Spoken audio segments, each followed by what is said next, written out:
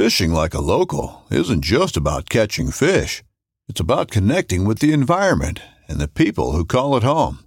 It's about hearing the stories and traditions that have been passed down for generations and sharing unforgettable moments with the people you meet along the way. Fishing like a local is having an experience that stays with you forever. And with Fishing Booker, you can experience it too, no matter where you are. Discover your next adventure on Fishing Booker.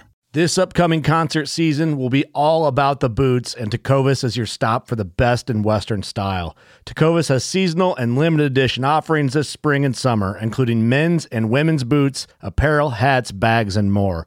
All Tecovas boots are made by hand in a time-honored tradition with timeless styles that are always on trend. And Tecovas has first wear comfort with little to no break-in period. It's hard to find this level of comfort paired with this level of style. Stop by your local Tecovas store, have a complimentary drink or two, that's WCB style, and shop new styles. The smell of fresh leather and friendly staff are at your service. Many stores even have leather custom branding to make your boots truly personalized. And with regular live music and events, there's no in-store experience like it. If you can't make it into a store, just visit tecovas.com. That's TECOVAS.com. They offer free shipping on all boots, as well as free returns and exchanges, and ship right to your door. Go to tecovas.com and find your new favorite pair of boots today.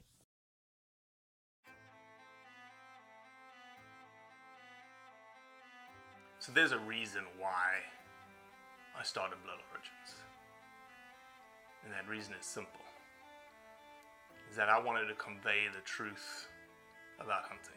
It brings awareness to non-hunters that it's more than just killing animals. How do I start it?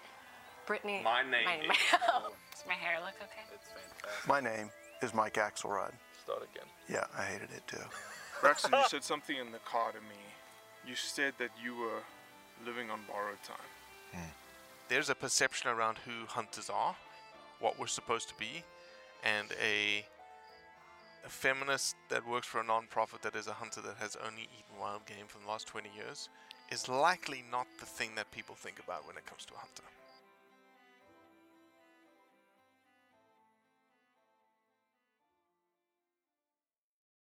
Hey everyone, this is Cody from Blood Origins. On today's episode, Robbie allows me to finally do a podcast on my own. My guest today is Joe Schwenke.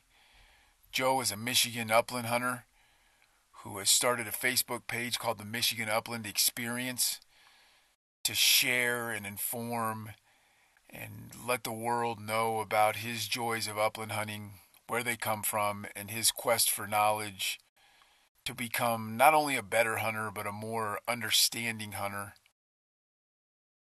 Joe calls himself average, and I think if you finish this episode out, you'll agree that he is not average at all.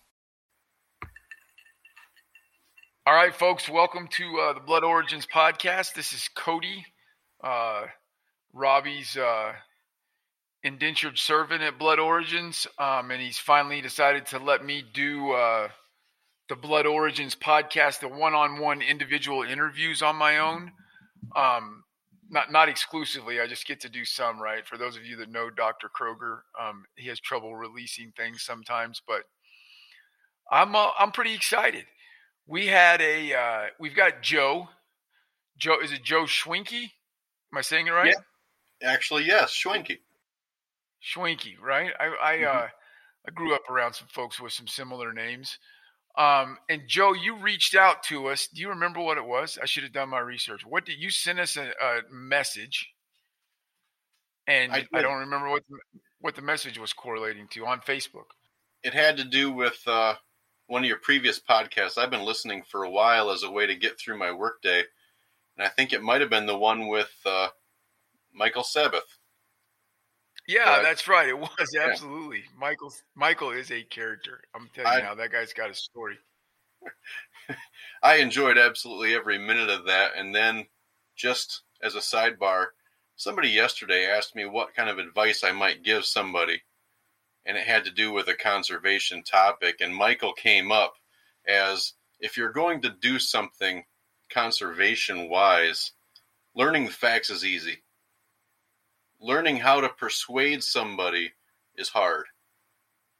And Michael's podcast where he goes through and he illustrates a few of Aristotle's rhetorics was one of those things that caught my attention right away. If you're going to do something in this venue, it's not the facts, it's going to be how you persuade. And really, you couldn't have made it more true mark than that one. And then I added in a little bit of Sun Tzu's Art of War. If you're going to study and get into that thing where you are in these situations to convince people, being aware of the situation around you, which is what Sun Tzu teaches quite much, is know yourself and know your opponent.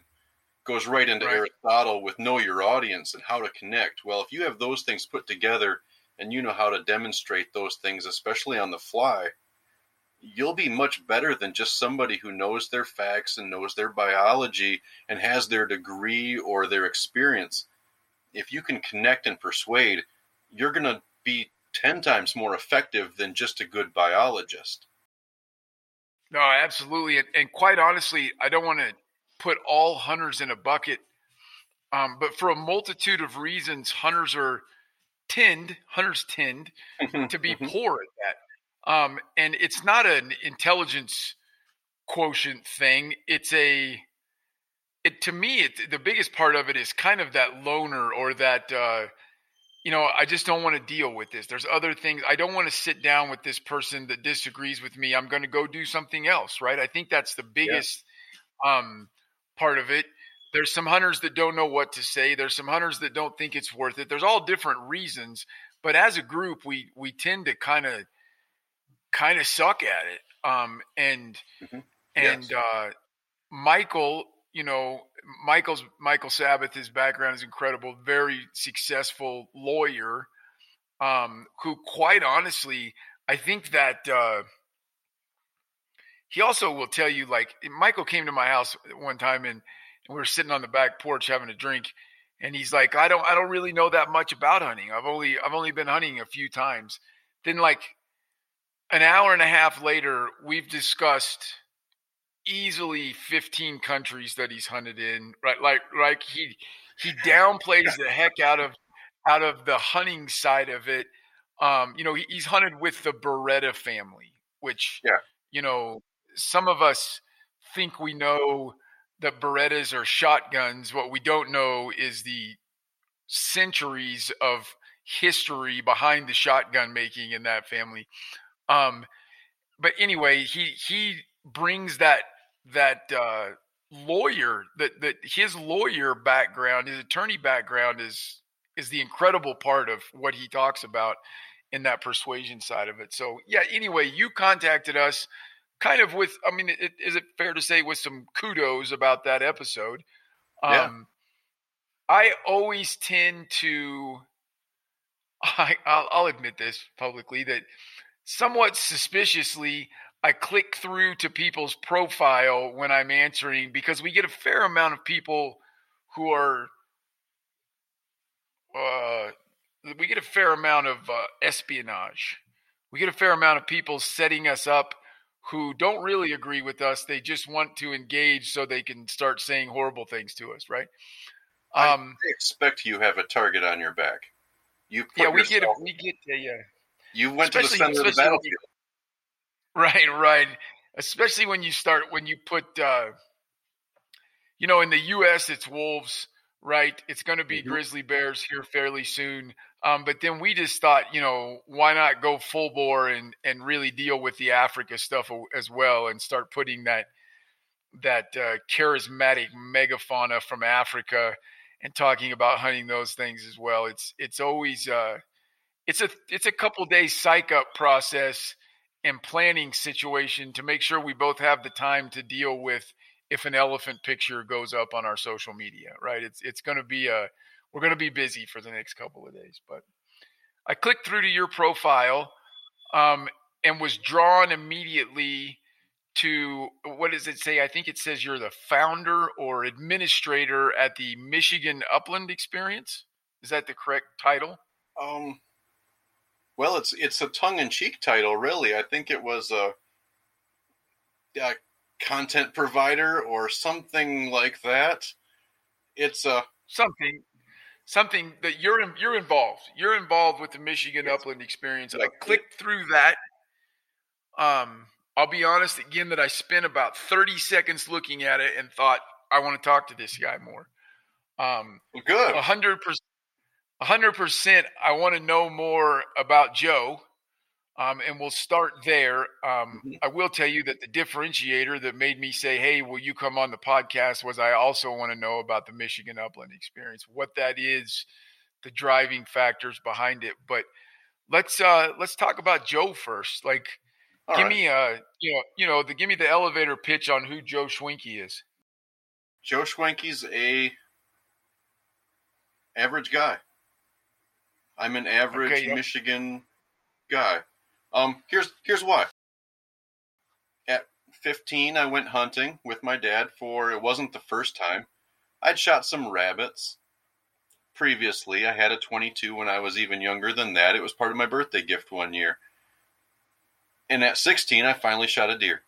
I shot it with a bow. I come from a family of meat hunters. We shoot deer when it's economical. We don't do this and spend more money than the deer is worth on a deer. And we still do that. In fact, I have 20 acres sitting back here behind me that is there for the purpose of deer.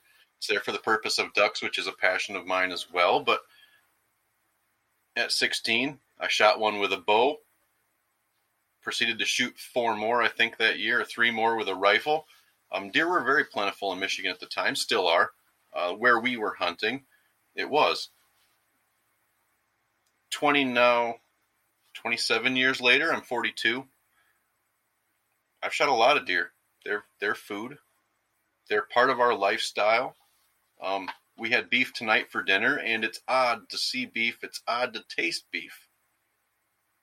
I'm used to goose. I'm used to duck. I'm used to, now more lately, grouse and woodcock. And deer has been the family staple. So in a way, I am a typical Michigan hunter. I don't have anything special on my resume. I've got a couple of modest 8 points here in the study. Nothing spectacular or scoreable, but a respectable deer. Mainly shot because those are food. And the economics of it works out that way. Behind you, I know you can see me, no one else can. A series of ducks and a grouse on the wall there behind me. Those are, you can call them trophies. I value every one of those birds more than I value a deer. Just the way I am. But at the same time, I can't say there's anything different about me than 100,000 other Michigan hunters. We take what's in front of us, whether it's a squirrel or a rabbit. We have family traditions that go into hunting, go back generations into hunting. My grandpa was more farmer than hunter. My grandpa Schwenke. Enjoyed sitting in the woods, enjoyed the time there, but wasn't maybe as passionate as my dad. I learned from my dad. Again, that's one of those things that's just typical of us. I can't claim anything special. I learned from a dog training group how to train my first dog, and he's not a miserable wreck, but we're not perfect by any means either. And he was enough to shoot birds over last Sunday morning, and he retrieves fantastically. I have some ribbons on the wall that say he's a good retriever. Getting into the upland experience too, we're just average guys. What we've done, however, is we've taken our passion, and maybe what we've done is we've added knowledge to our passion. And so what you have in me is the average Michigan hunter who has decided that I need to rise above the average level of intellect is a really poor word for it, but to raise my level of knowledge in a way that when, as I read my audience, like Aristotle would have me do, or Sun Tzu would have me reflect on myself to know my strengths and weaknesses. Okay, I need to know more. My weakness is I don't know enough. My weakness is also how do I apply it in a way where I don't turn my audience off. I go back into Aristotle's rhetoric. If I'm not turning off my audience, what can I do to persuade them or turn them neutral? It's kind of the understanding, because whether it's the Facebook page Michigan Upland Experience, or in my personal Facebook page, or in, anywhere in a grocery store a conversation goes, how do I connect? More importantly, it keeps going back to I'm not any more than average, other than I have this understanding of I'm a representative of my sport. And that's been something I learned a long time ago. I think one thing I want to interject with is anybody that's got the confidence to wear that hat is slightly above average. I mean, that's a badass hat. I don't know the name of the hat. I would call it like to me, it makes me think of the lead character on Peaky Blinders. I don't know if that's the exact kind of hat he wears, but the hat's badass. It's not your average. It's not your average guy hat. And I think that quest for knowledge that you're talking about is, so we talk to a lot of people about the motivations behind the reasons they go out in the woods and they go out in the woods and kill animals, right? I mean, that's what we do. It's what hunters do. Yeah. And I think that growth process, all the way from, I really doubt that, and if you tell me I'm wrong, I'll believe you 100%, but I doubt that Sun Tzu and Aristotle and a quest for knowledge had anything to do with that first deer when you were 16, right? Right. I ate like a horse when I was 16. Right. Exactly. It was exactly. food. And it's, I think that cool transformation, not only of the individual, but from the generation, right? Like I heard Jim Shockey one time talked about how his dad was a hunter, but when deer season opened, his dad's goal was to get a deer first thing the first morning, because he very much had other things to do, but he wanted the deer meat, right? And Jim's goal is to shoot a deer right at the end of light on the last day, because he wants to experience the hunt. Now, some of that has to do with hunting wasn't Jim's dad's job, and it is Jim's job, right? I mean, but there's a different motivation, a different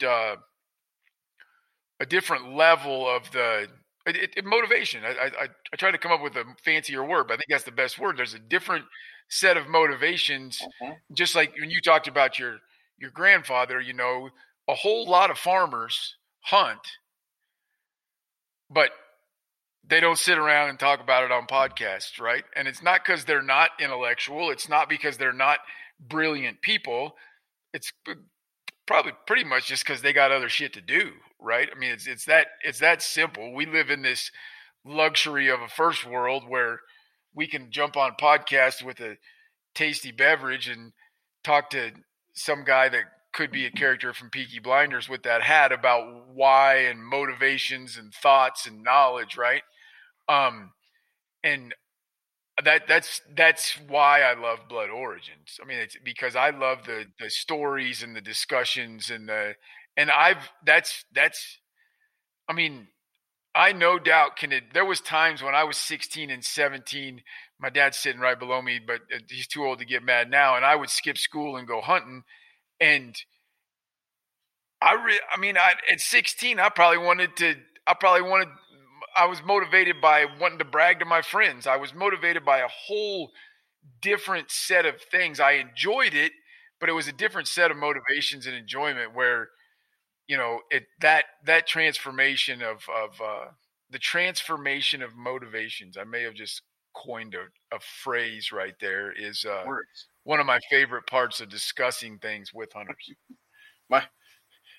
Your dad would be mad maybe if you skipped school. My dad broke me out for a whole week, told the teachers I was going hunting. Right. Yeah, we didn't ever go for a whole week. We definitely, ducks were a big part of my growing up, and duck hunting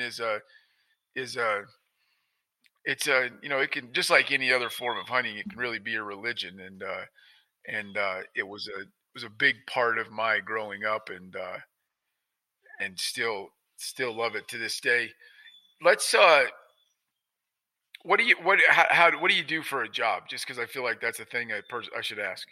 I work on fire alarm systems. I'm here in Southwest Michigan, Grand Rapids area, and I work in medical facilities on their fire alarms. I work for a company that contracts out what we do. It does leave me time during the day to think. I was an electrician before that, and there's very few trade jobs that are going to absorb all your mental energy that really often at all.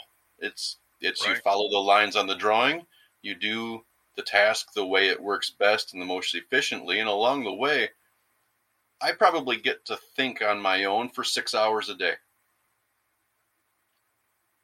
I don't need my full mental capability to take one red wire that has 2 conductors and drag it from point A to point B. Right. Gives you time to listen to the Blood Origins podcast at work, right? Absolutely. Actually, I was listening to a few more today. Excellent. Along the way, though, it allows me to think of an article I want to write for our local advocacy group, the MUCC, and for their magazine. I can write about things, or I can at least in my head get the phrasing I want or get the topic I want about taking my boys hunting. And I can then put that into a 700 word plus with a couple of pictures, send it in, get paid $100 or more. And along the way, I can kind of spread what I do out to a mass of people here in my own state. That's the beauty of what I do for a living is, at a certain point, and part of the lunch break one day at work was my coworker getting tired of me talking about upland hunting, tired of me talking about recipes, and tired of me talking about my writing. He was a grant writer and doing other nonprofit work on the side, and he was tired of me going, well, what would I do, or how would I phrase this, or other things like that. And he finally clicks onto my tablet. What would you call this, Joe? I would call it the Michigan Upland Experience. Why? Because the experience part matters as much as the kill matters. The experience of you and I maybe going out over a dog and wandering through the woods 10 yards apart or less, waiting for the dog to go on point, enjoying conversation, enjoying a water break or a lunch break, or enjoying the look of a bird before it goes in your vest and kind of gets squished and kind of doesn't look as pretty anymore, right? You get that bird back, you look at the tail fan, you look at the ruff on a ruffed grouse along their neck, and you can admire it right there in the woods, and all that's more experience than me finding sustenance. A grouse and a woodcock and other things aren't really going to feed me that well. It's going to be magnificent eating, but it's not going to be long-lasting calories. And so next thing you know, he hands me back my tablet. Well, type in a password, type in this, type in that. And that's how the page came to be.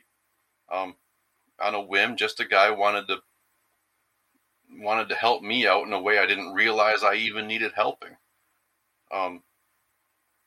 That's, I think, the beauty of it right there is that I stumbled into it, and then I had this thing where I have a platform. But going back, I want to dive into that more. I want to dive into that more, but first how old are your boys? I have 2 12-year-old boys. I have twins. Oh, all right. That's always got to be interesting as a parent. Is there ever a time as a parent, like if one of them walks into the room, did you always just instantly know which one it was? I've always wondered that about twin parents. In this case, it's really easy. They're fraternal. Oh, okay. Okay. All right. So they look a little different. Some folks have gotten them confused. I mean, they're still brothers, but they're definitely themselves. And we've noticed too, their personalities are definitely distinct more than their own features. They're each their own person by a long shot. So we still get them wrong. And are they digging it? Is hunting their thing? I mean, it's a what's their scope on what Dad does and the Michigan Upland Experience part of it and the thought processes that you put into hunting?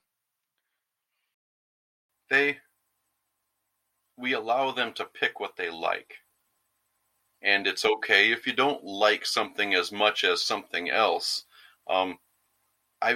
We don't do a lot of sports, right? We don't have them 4 days a week going to practice and Saturday games, because Saturdays in October are a hunt. What you hunt might change, but we're not playing football. So to get a coaching experience in here, that's what we have hunting for. Well, your mom might want to go goose hunting.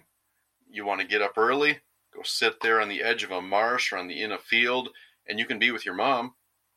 I'm going to be 2 hours north of here or an hour and a half north of here, and I'm going to hunt woodcock. You have a choice. You can pick the one you like the most. And sometimes the one boy, Caleb, would rather come with me. He gets up a little later. We have bacon and eggs. We're in the woods by 9, and we have pointing dogs, his setter and my short hair, and we'll look for birds with friends of mine up there. Go hunting with Mom. Sure, it's early, but you don't have to walk around, and you can pick the one you want. The other thing is, and here's something I can ruffle some feathers with. Let's get right into that.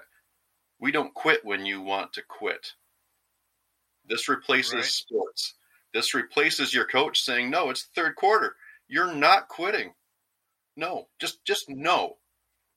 But if you got up at 3 a.m. to go to a mallard spot, and now after the wood ducks are done flying, you're bored, and you want to quit, and it's 8:30 in the morning, well, no. Mallards fly at 9:30 to 10. You don't quit right now. You don't have to be mentally alert and awake and prepared. You can sit down, have a snack. Look at Tweety birds. If you want to hide back in the bushes and do something else and read a book, we brought you a book.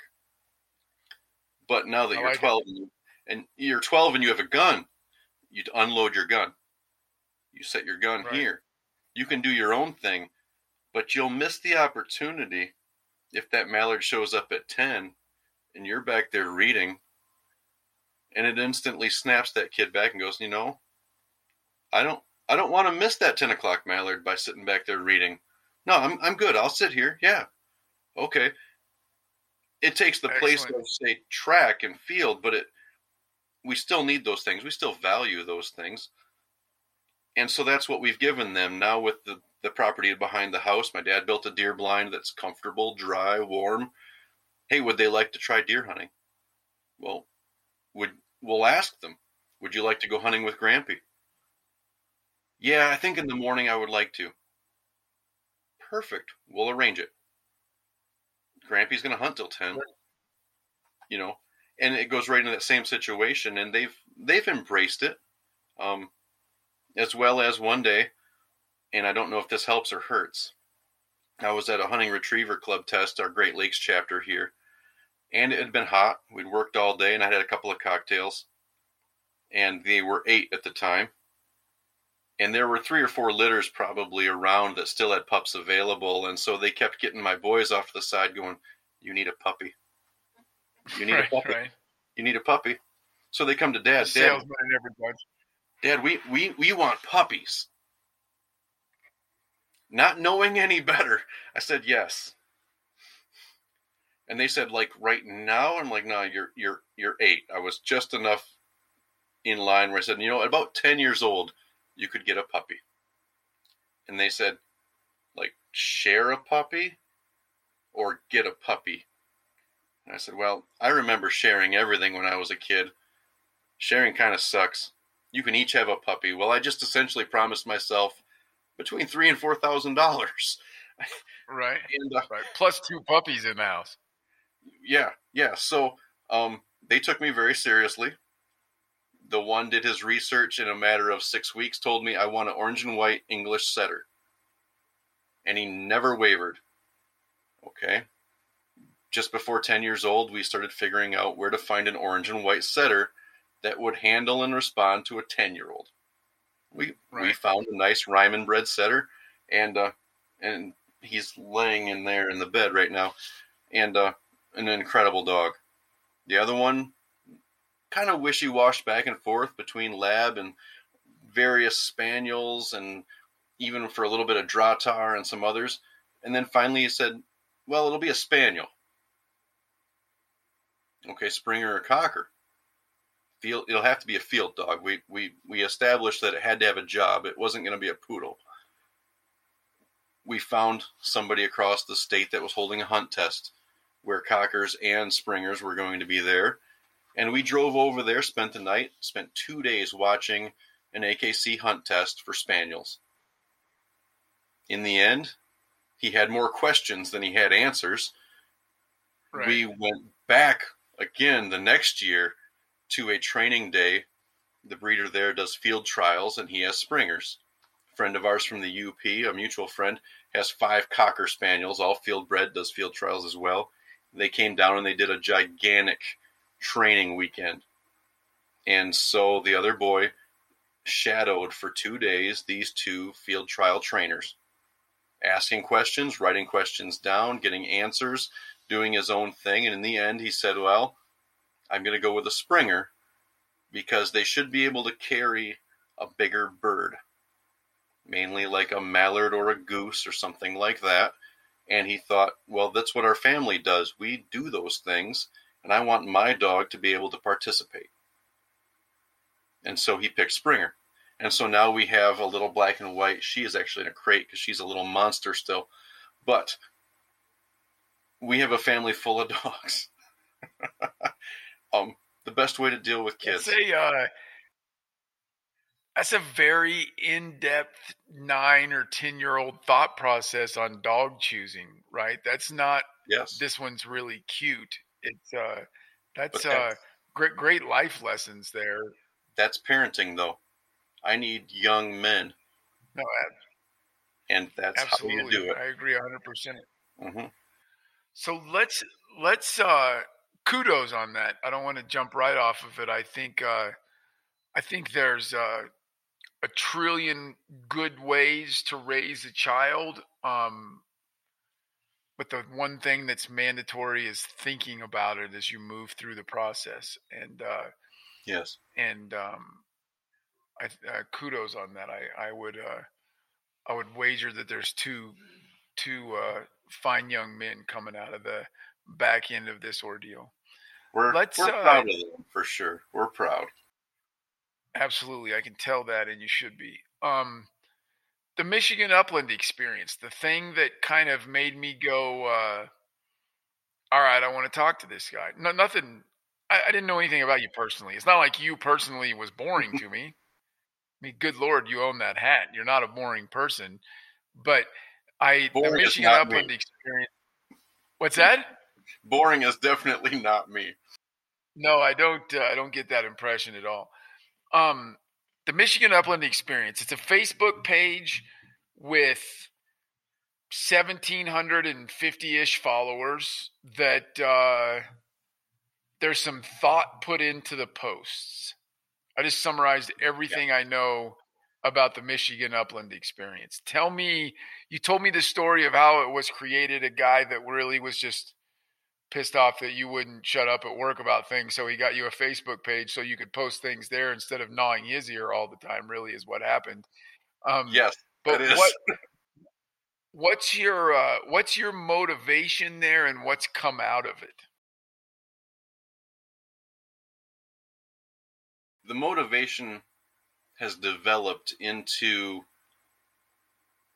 how to be a positive influence over people that would either view Michigan hunting a certain way, primarily either negative or positive, really. But it's, how can I cheerlead is a really good way to put it. How can I do my part to promote Michigan and its hunting opportunities, primarily upland? How can I promote our heritage? How can I promote our birds?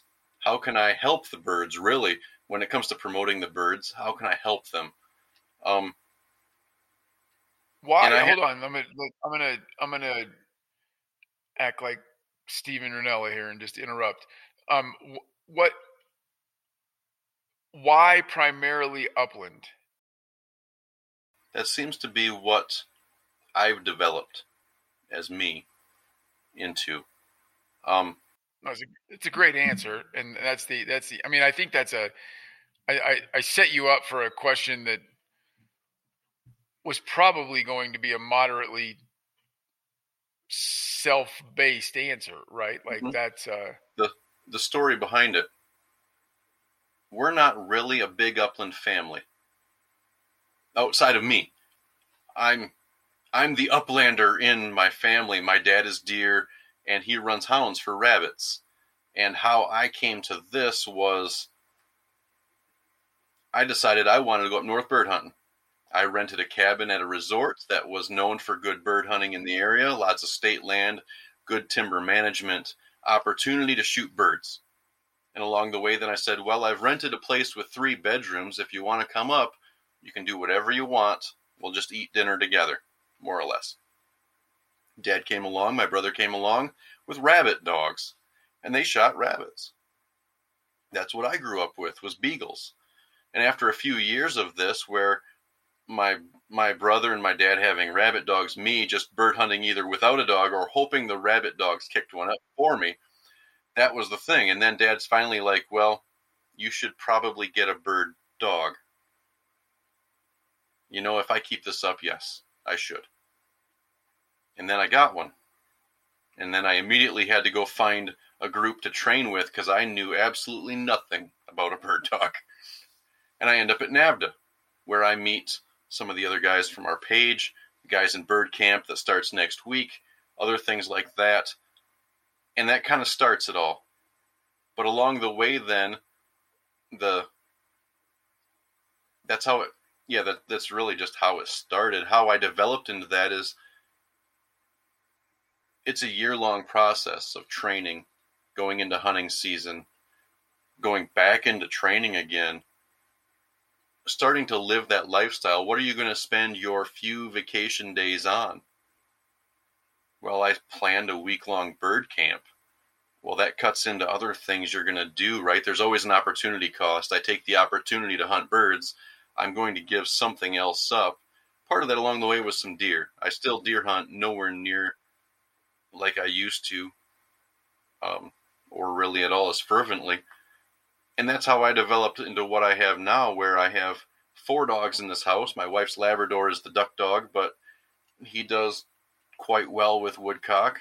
And if I could put him on some grouse, I'm sure he'd be fine there too. But I turned into more of a bird hunter. I embraced the bird literature, like the stuff you see behind me there on the bookshelf, the George Bird Evans and the Burton Spillers, and all the things that goes along with New England grouse hunting and the Great Lakes grouse hunting and that West Virginia heritage of grouse and woodcock as well. And part of that helps with the hat. That's right. You know, the side-by-side shotguns, the nice thing about all that too is once you get into it in a way, it becomes part of you. And so then that's why the upland experience was more upland. That timed perfectly with where I was going personally.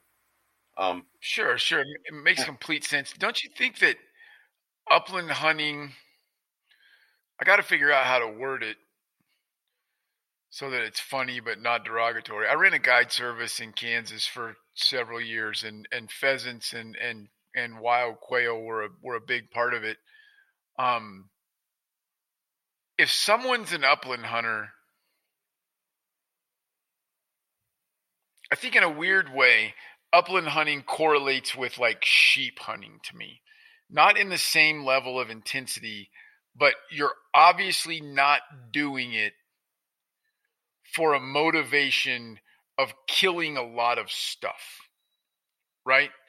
Right? Because there's way, way easier ways to kill a lot of stuff, to put a lot of meat in the freezer, to have a lot of success, right? Like every upland hunter has turned his dogs out on a field, but there just weren't any damn birds in, right? That it just was a miserable failure in the sense of putting meat in the freezer, right? I think. Yes. There is, And there's a thing out there where there is not a more calorie negative pursuit than birds. Right. Okay, everything I stumbled around for 90 seconds trying to say. That's perfectly summed up. If I was going to fill a freezer, I would not bird hunt. I would take the days that I have unpaid vacation on. I would go right to work and I would buy a cow. Right. That's what I would do if I was feeding my family, or it would be down here at the Aldi. I would buy on sale chicken and freeze it because, this is not, and part of it is economically, I can't see hunting going that direction where I filled the freezer economically in most situations. I do this because when I travel up north to camp, I'm a tourist. And I dump money into that economy that needs me up there. I buy beer at the local store. I buy gas at the local gas station. I can't say I on purpose forget stuff off my menu, but it happens every year that somebody has to drive down to the dry goods store and buy something for our menu. We rent a cabin. One year one of the hunting partners lost 2 different bells off his dog. Where is he? He's down at Johnson's Sporting Goods doing what? Buying the only bell they provide. Well, while you're in there, and I went in there with you, I'll take another box of number 6s. Yeah. My purpose isn't just feeding. Now, we eat it, and we love the cuisine that comes from it. It's not an issue of how many calories I can bring home. I can bring home a very unique cuisine. And I can bring home something where the next thing you know, I have it like tonight even. I started out with basically some sautéed onions and a little bit of ground up poblano pepper. And next thing you know, there's some vermouth deglazing the steak pan and a little heavy cream. And I have a cream sauce to go with 2 grouse breasts, 2 woodcock breasts, and some beefsteak that we had. I hunt because my kids like grouse. I love grouse food. The uniqueness of that menu tonight is a part of why I hunt. I can't say I do this because I'm going to bring home a freezer full of anything. I'm going to enjoy a very social time with my friends that I've learned to like from dog training club and from the gun club and from guys that I know from out of state that are coming up to enjoy a very unique opportunity we have in Michigan where they're going to bring up a puppy. And there's going to be a spot where we can put that dog on 40 contacts before lunch.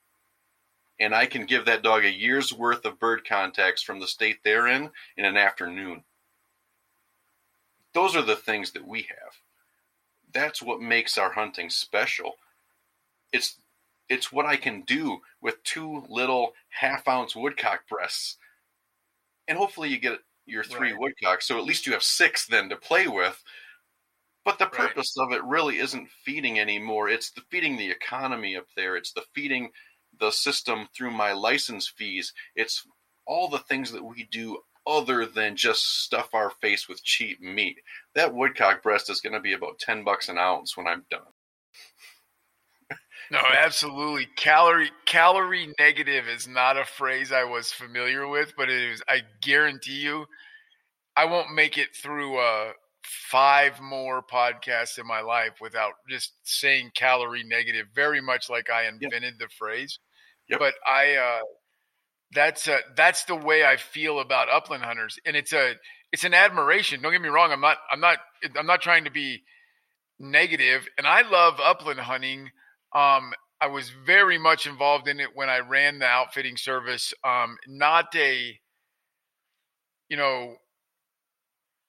I think maybe I just like sitting in a duck blind more than the walking part of it. I love the dog work is like there's so much beauty.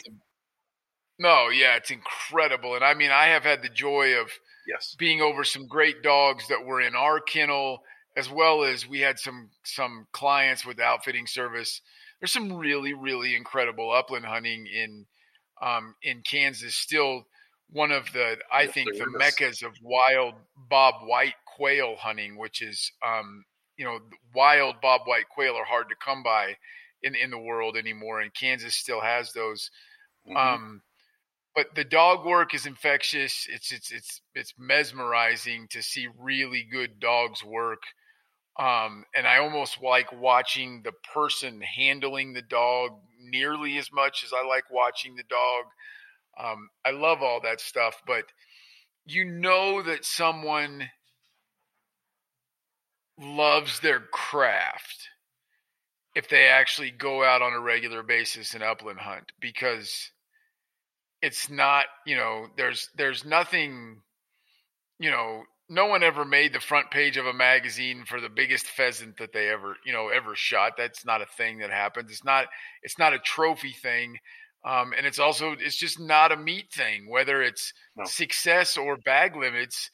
Either way, you're putting a day's meal for your family in the bag. You're not stocking the freezer, right? It's not a thing that happens.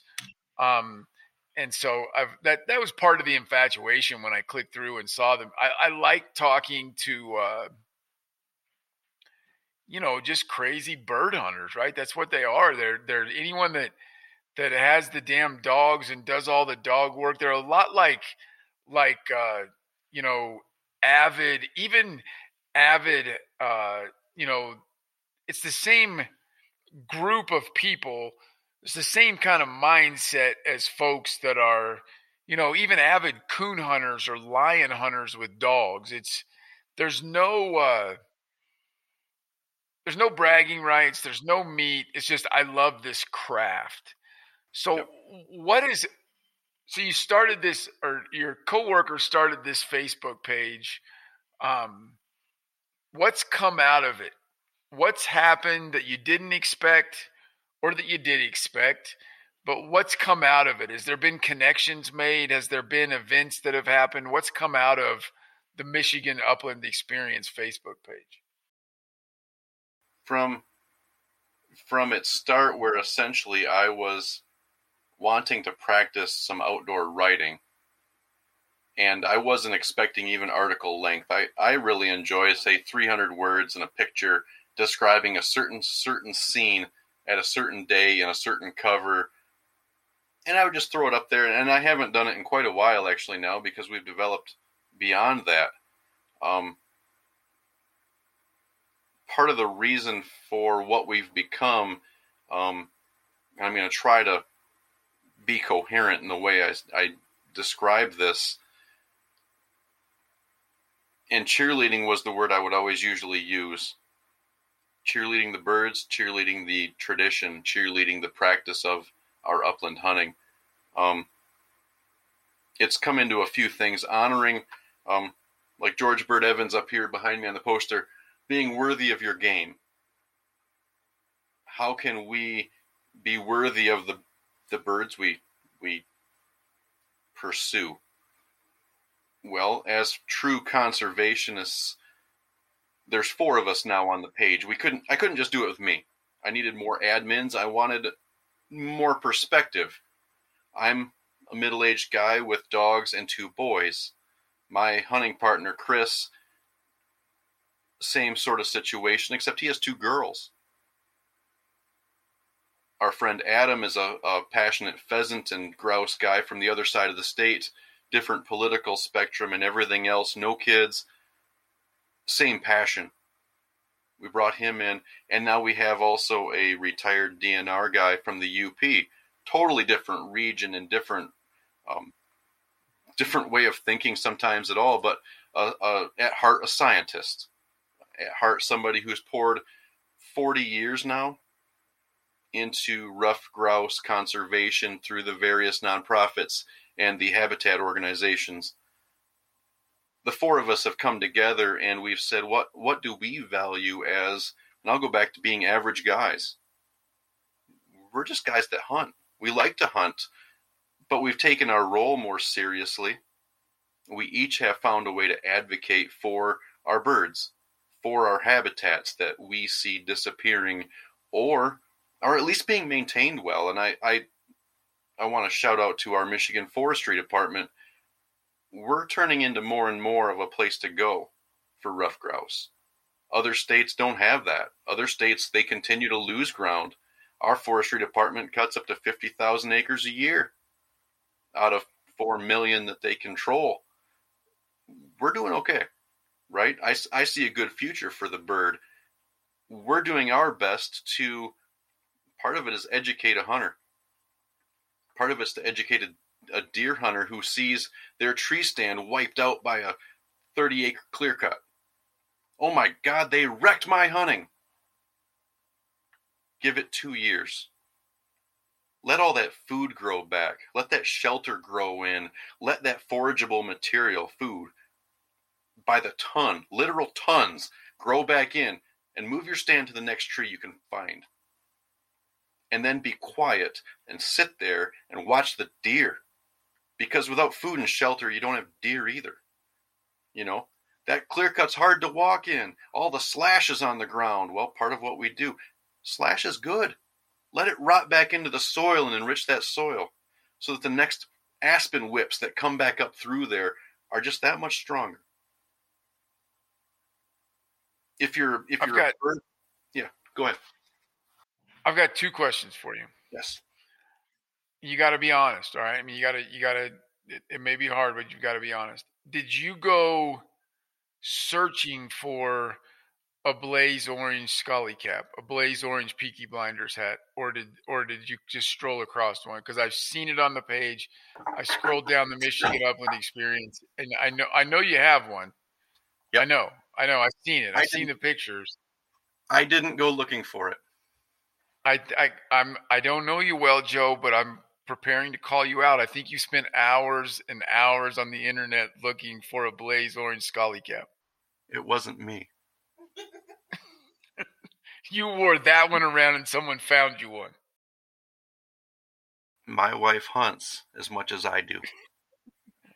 All right. And for the hardest person in the world to buy for is really not that hard when I like this style of British driving cap.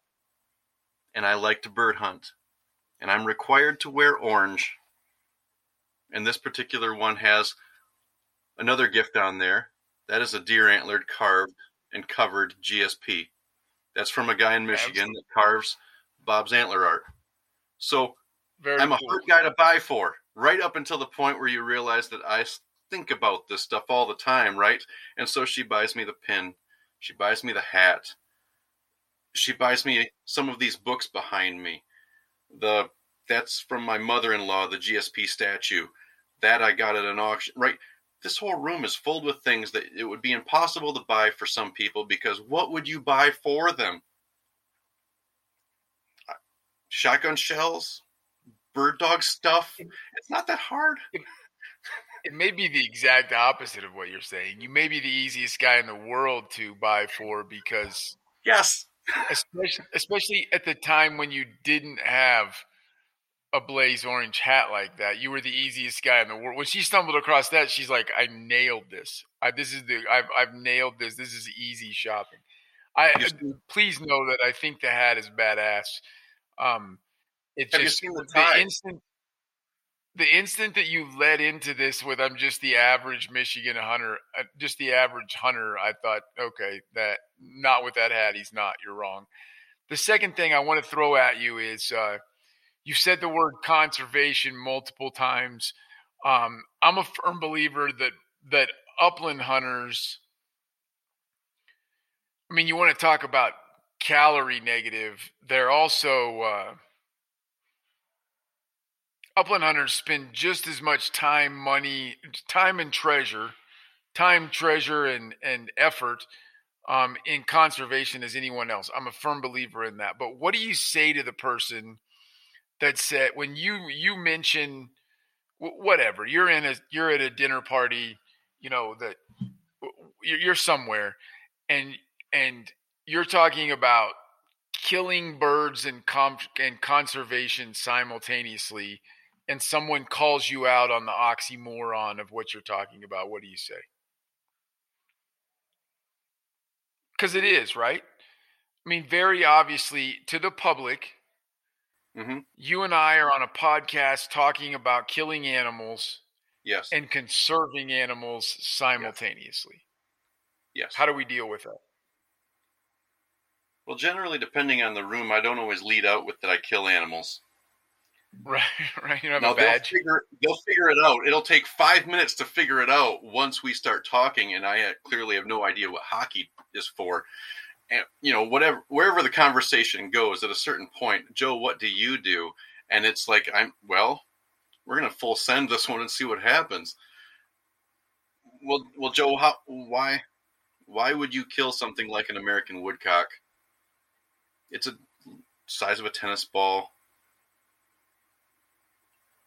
You can honestly say, though, most of the people that I know,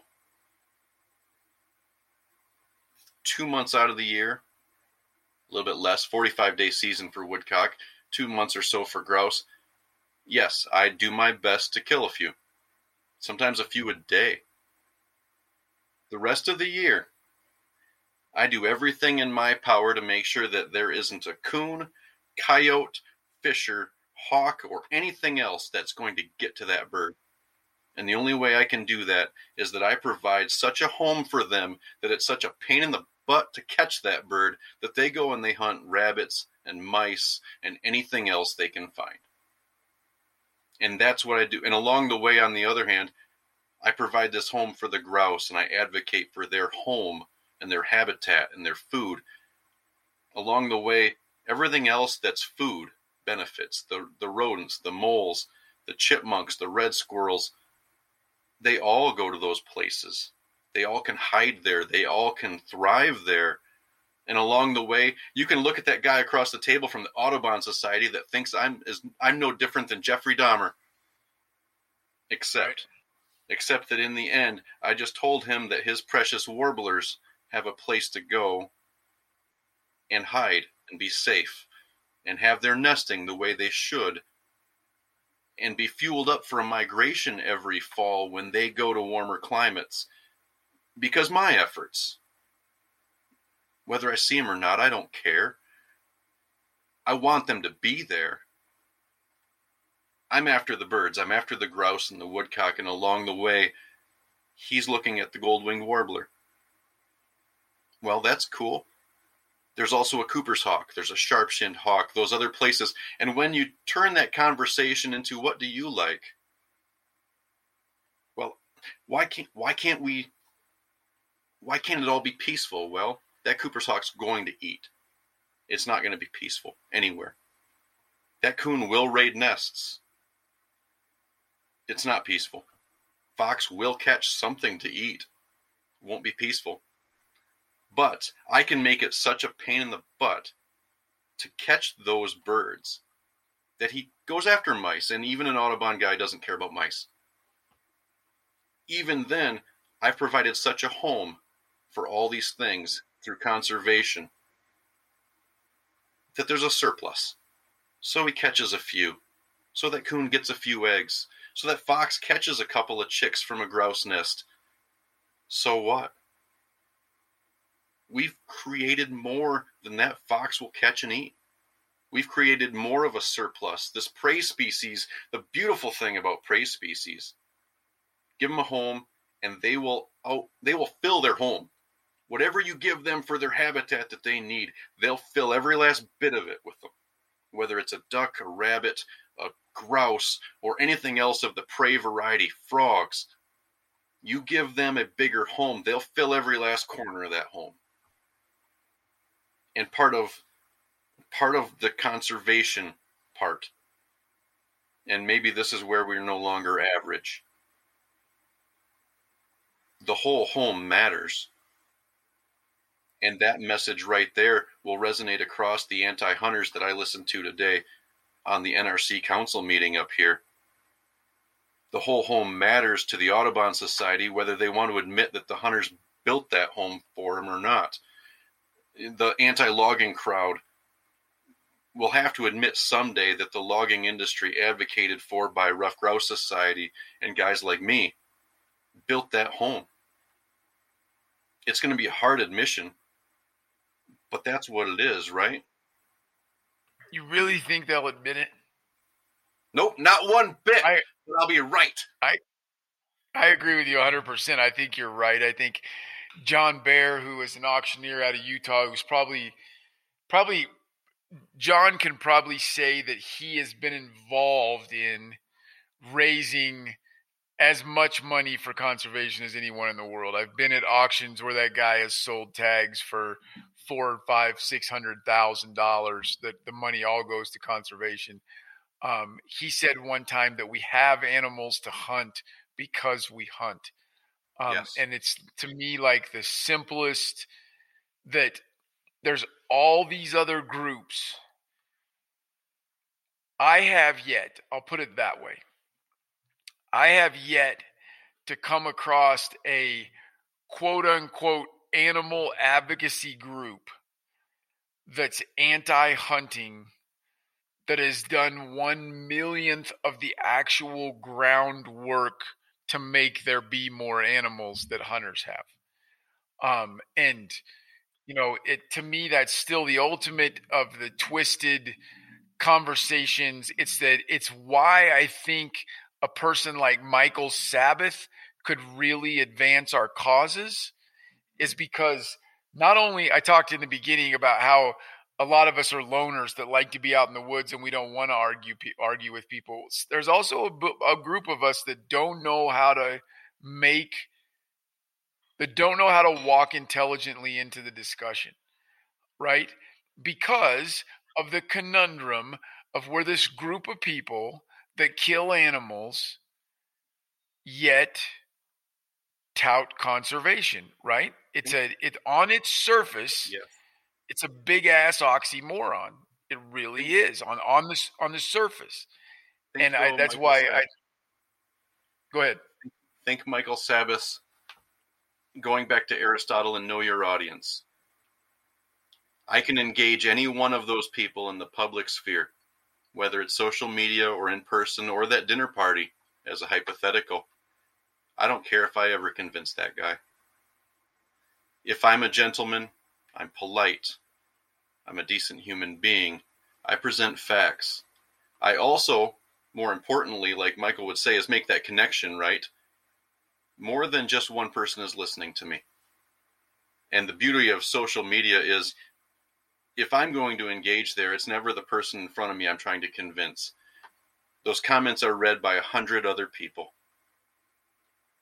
And those people read, they listen, they don't even respond.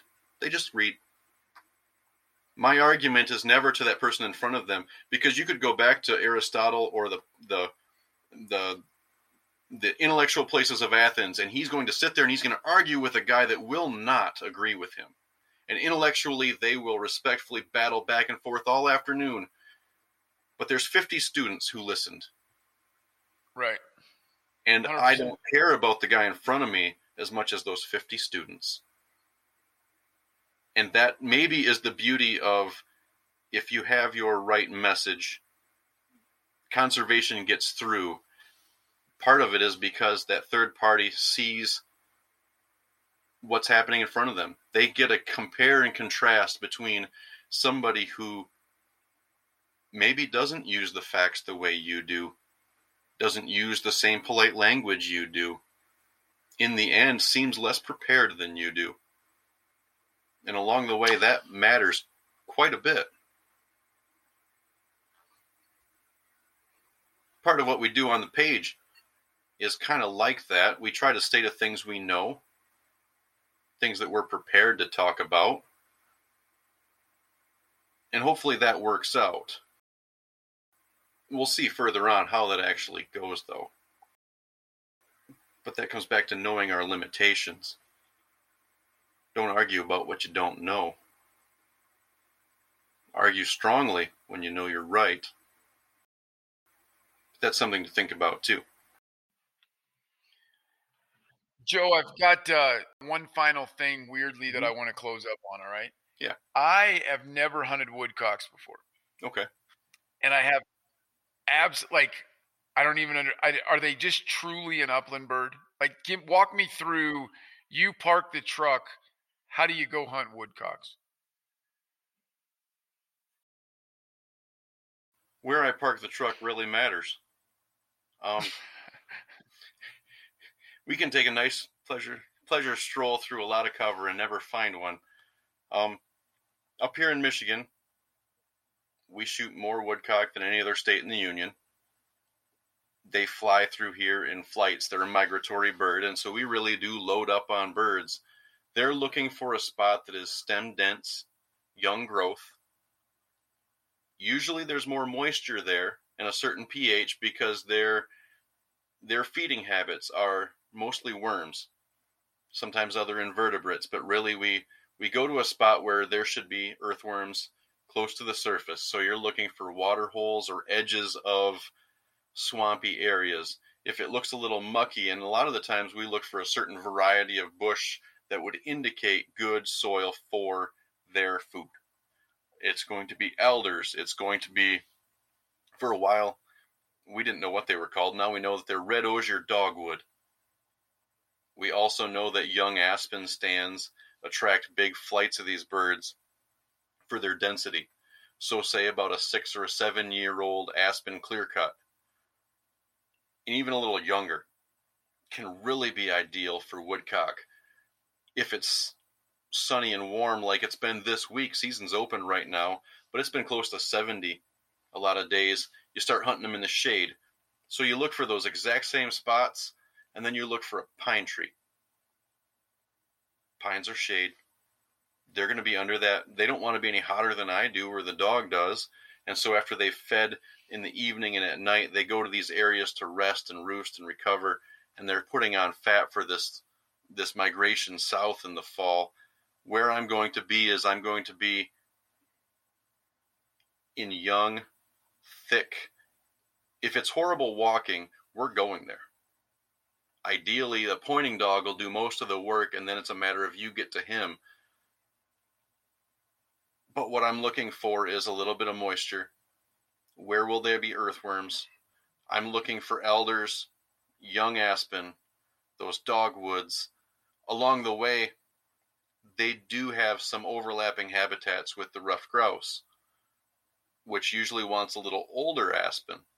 So along the way, we have those two identical kind of habitats trying to merge. A lot of the same flora involved. Gray dogwood buds are a ruffed grouse food. Same with crab apples and things. But you're looking at stem dense, thick, hard for an avian predator to get into.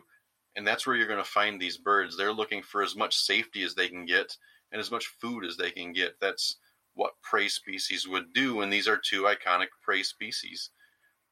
So Are you finding a lone woodcock, or are you finding a covey, for lack of a better word, of woodcocks? How does that work?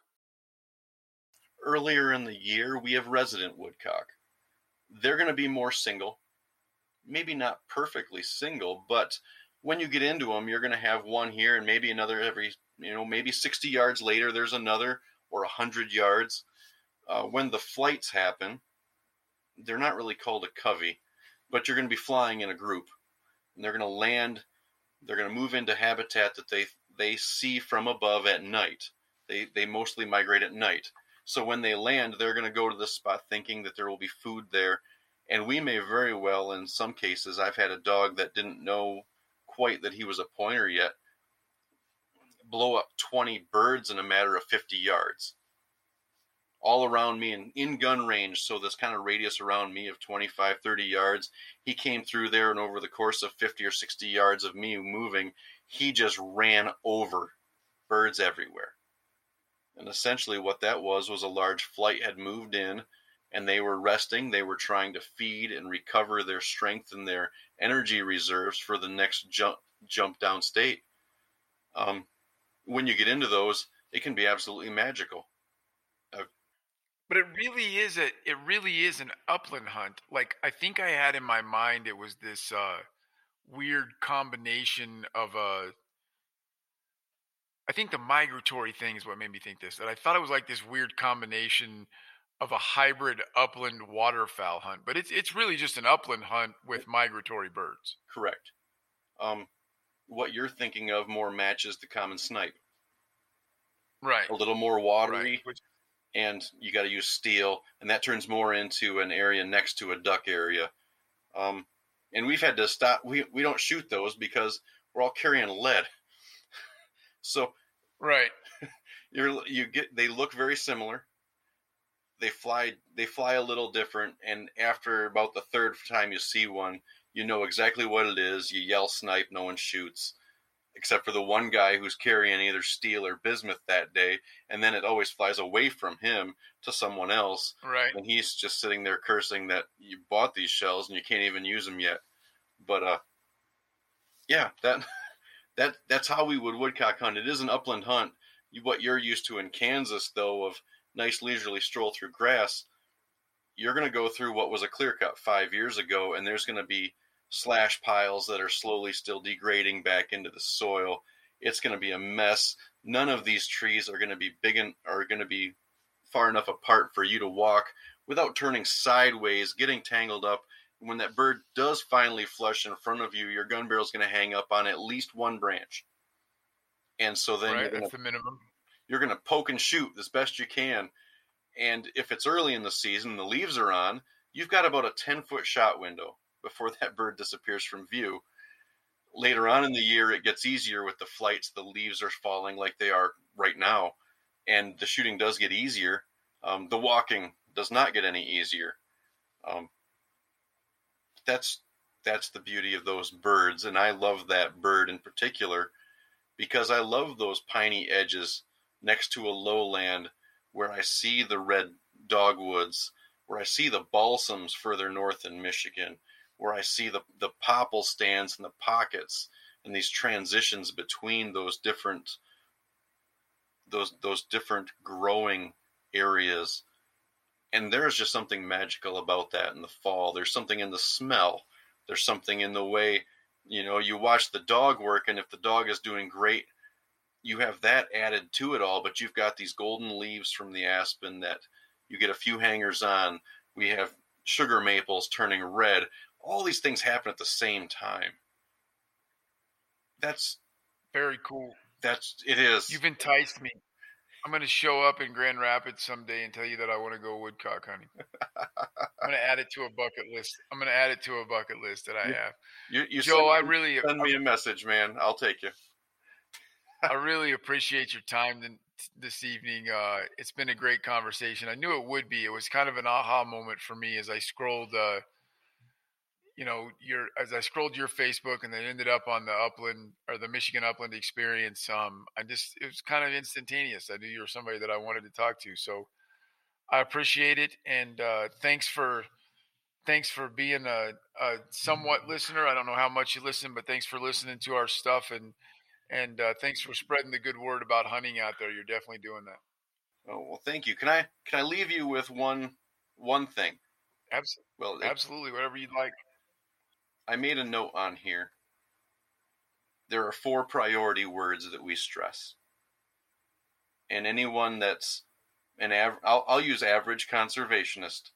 There's 4 things. There's your heritage. There's the habitat. Whether you want to be or not, you're an advocate.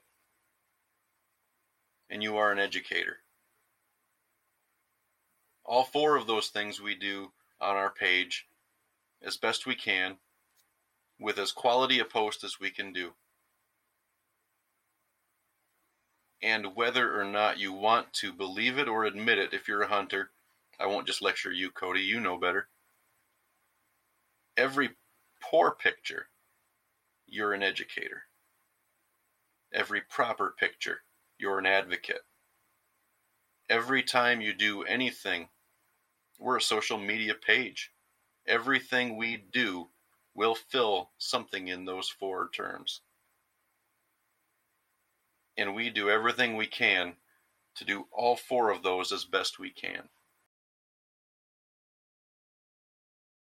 I think you're doing it well. I would encourage anyone to listen to this, regardless of whether you're even anywhere near Michigan or even if you're not an upland hunter. I think that the Michigan Upland Experience Facebook page is a really good example of hunters representing hunting well. I think it's worth to go check out and scroll, if for nothing else, than to check out Joe's Blaze Orange hat. I mean, that if that's what gets you there, then continue to scroll. Really good content, quality, good representation of hunting, and thanks, man. Thanks for being my first guest after Dr. Kroger let me take a shot at a podcast by myself. You're very welcome. It's my pleasure to talk to you. Cool, man. Thanks again. You're welcome. Well, that's it for today. I appreciate you listening, as always. Leave a review, share it with your friends, and most importantly, do what's right to convey the truth around hunting.